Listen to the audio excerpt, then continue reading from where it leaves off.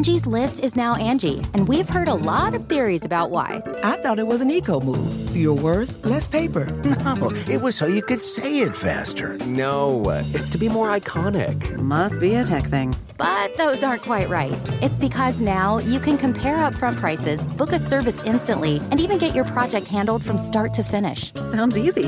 It is, and it makes us so much more than just a list. Get started at Angie.com. That's ANGI, or download the app today.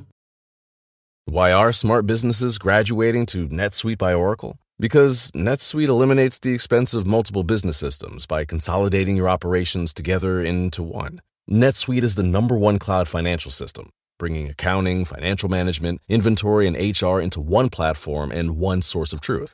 NetSuite reduces IT costs because it lives in the cloud with no hardware required, so you can access it from anywhere. You cut the cost and headaches of maintaining multiple systems because you've got one unified business management suite. Bringing all your major business processes into one platform improves efficiency, slashing manual tasks and errors.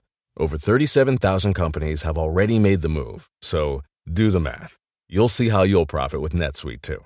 And now, by popular demand, NetSuite has extended its one-of-a-kind flexible financing program for a few more weeks. Just go to netsuite.com/podcast25 for more information. That's netsuite.com/podcast25.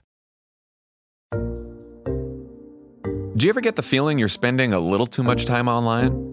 Okay, wait. You also pee with your phone in your hand. Okay.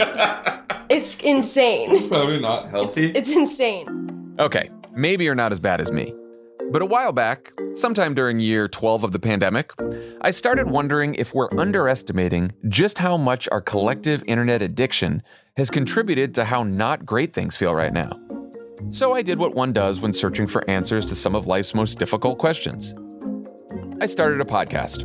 It's called Offline, a different kind of Sunday show where we step away from the Twitter-fueled news cycle to talk about all the ways our extremely online existence is breaking our politics, our culture, and our brains. What am I going to do with this one life? Am I really going to spend it just staring at this all day? And if cancel culture really existed, why is Mel Gibson working? The internet is a mess. It's just a mess. After more than a dozen conversations with guests like Stephen Colbert, Monica Lewinsky, Roxane Gay, Hank Green, Dr. Vivek Murthy, and Chimamanda Adichie, I've learned a lot about how we might be able to live a little better, both on and offline. What if we all kind of drank a potion that made us all sort of a bit more compassionate and a bit more patient? Would we use social media differently? I don't know. One of the only things that pulls away from division and partisanship is curiosity. It hooks people in an authentic way that does not make them less happy. But there's still so much to explore. Has Spotify changed the way artists make music? Have we lost the ability to focus? Are we destined to end up trapped in Mark Zuckerberg's metaverse? What the hell is Twitch? So Offline is here to stay. Starting on March 6th, you'll be able to subscribe to Offline on its very own feed, where we'll be digging deeper into all the ways the internet is affecting how we live, work, and interact with one another. Find Offline with me, Jon Favreau, on Apple Podcasts, Stitcher, or wherever you get your podcasts. I could just spend 15 minutes just people watching.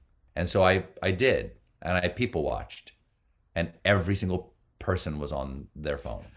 Look at their phone. And so I went, fuck it, I'll do the same thing.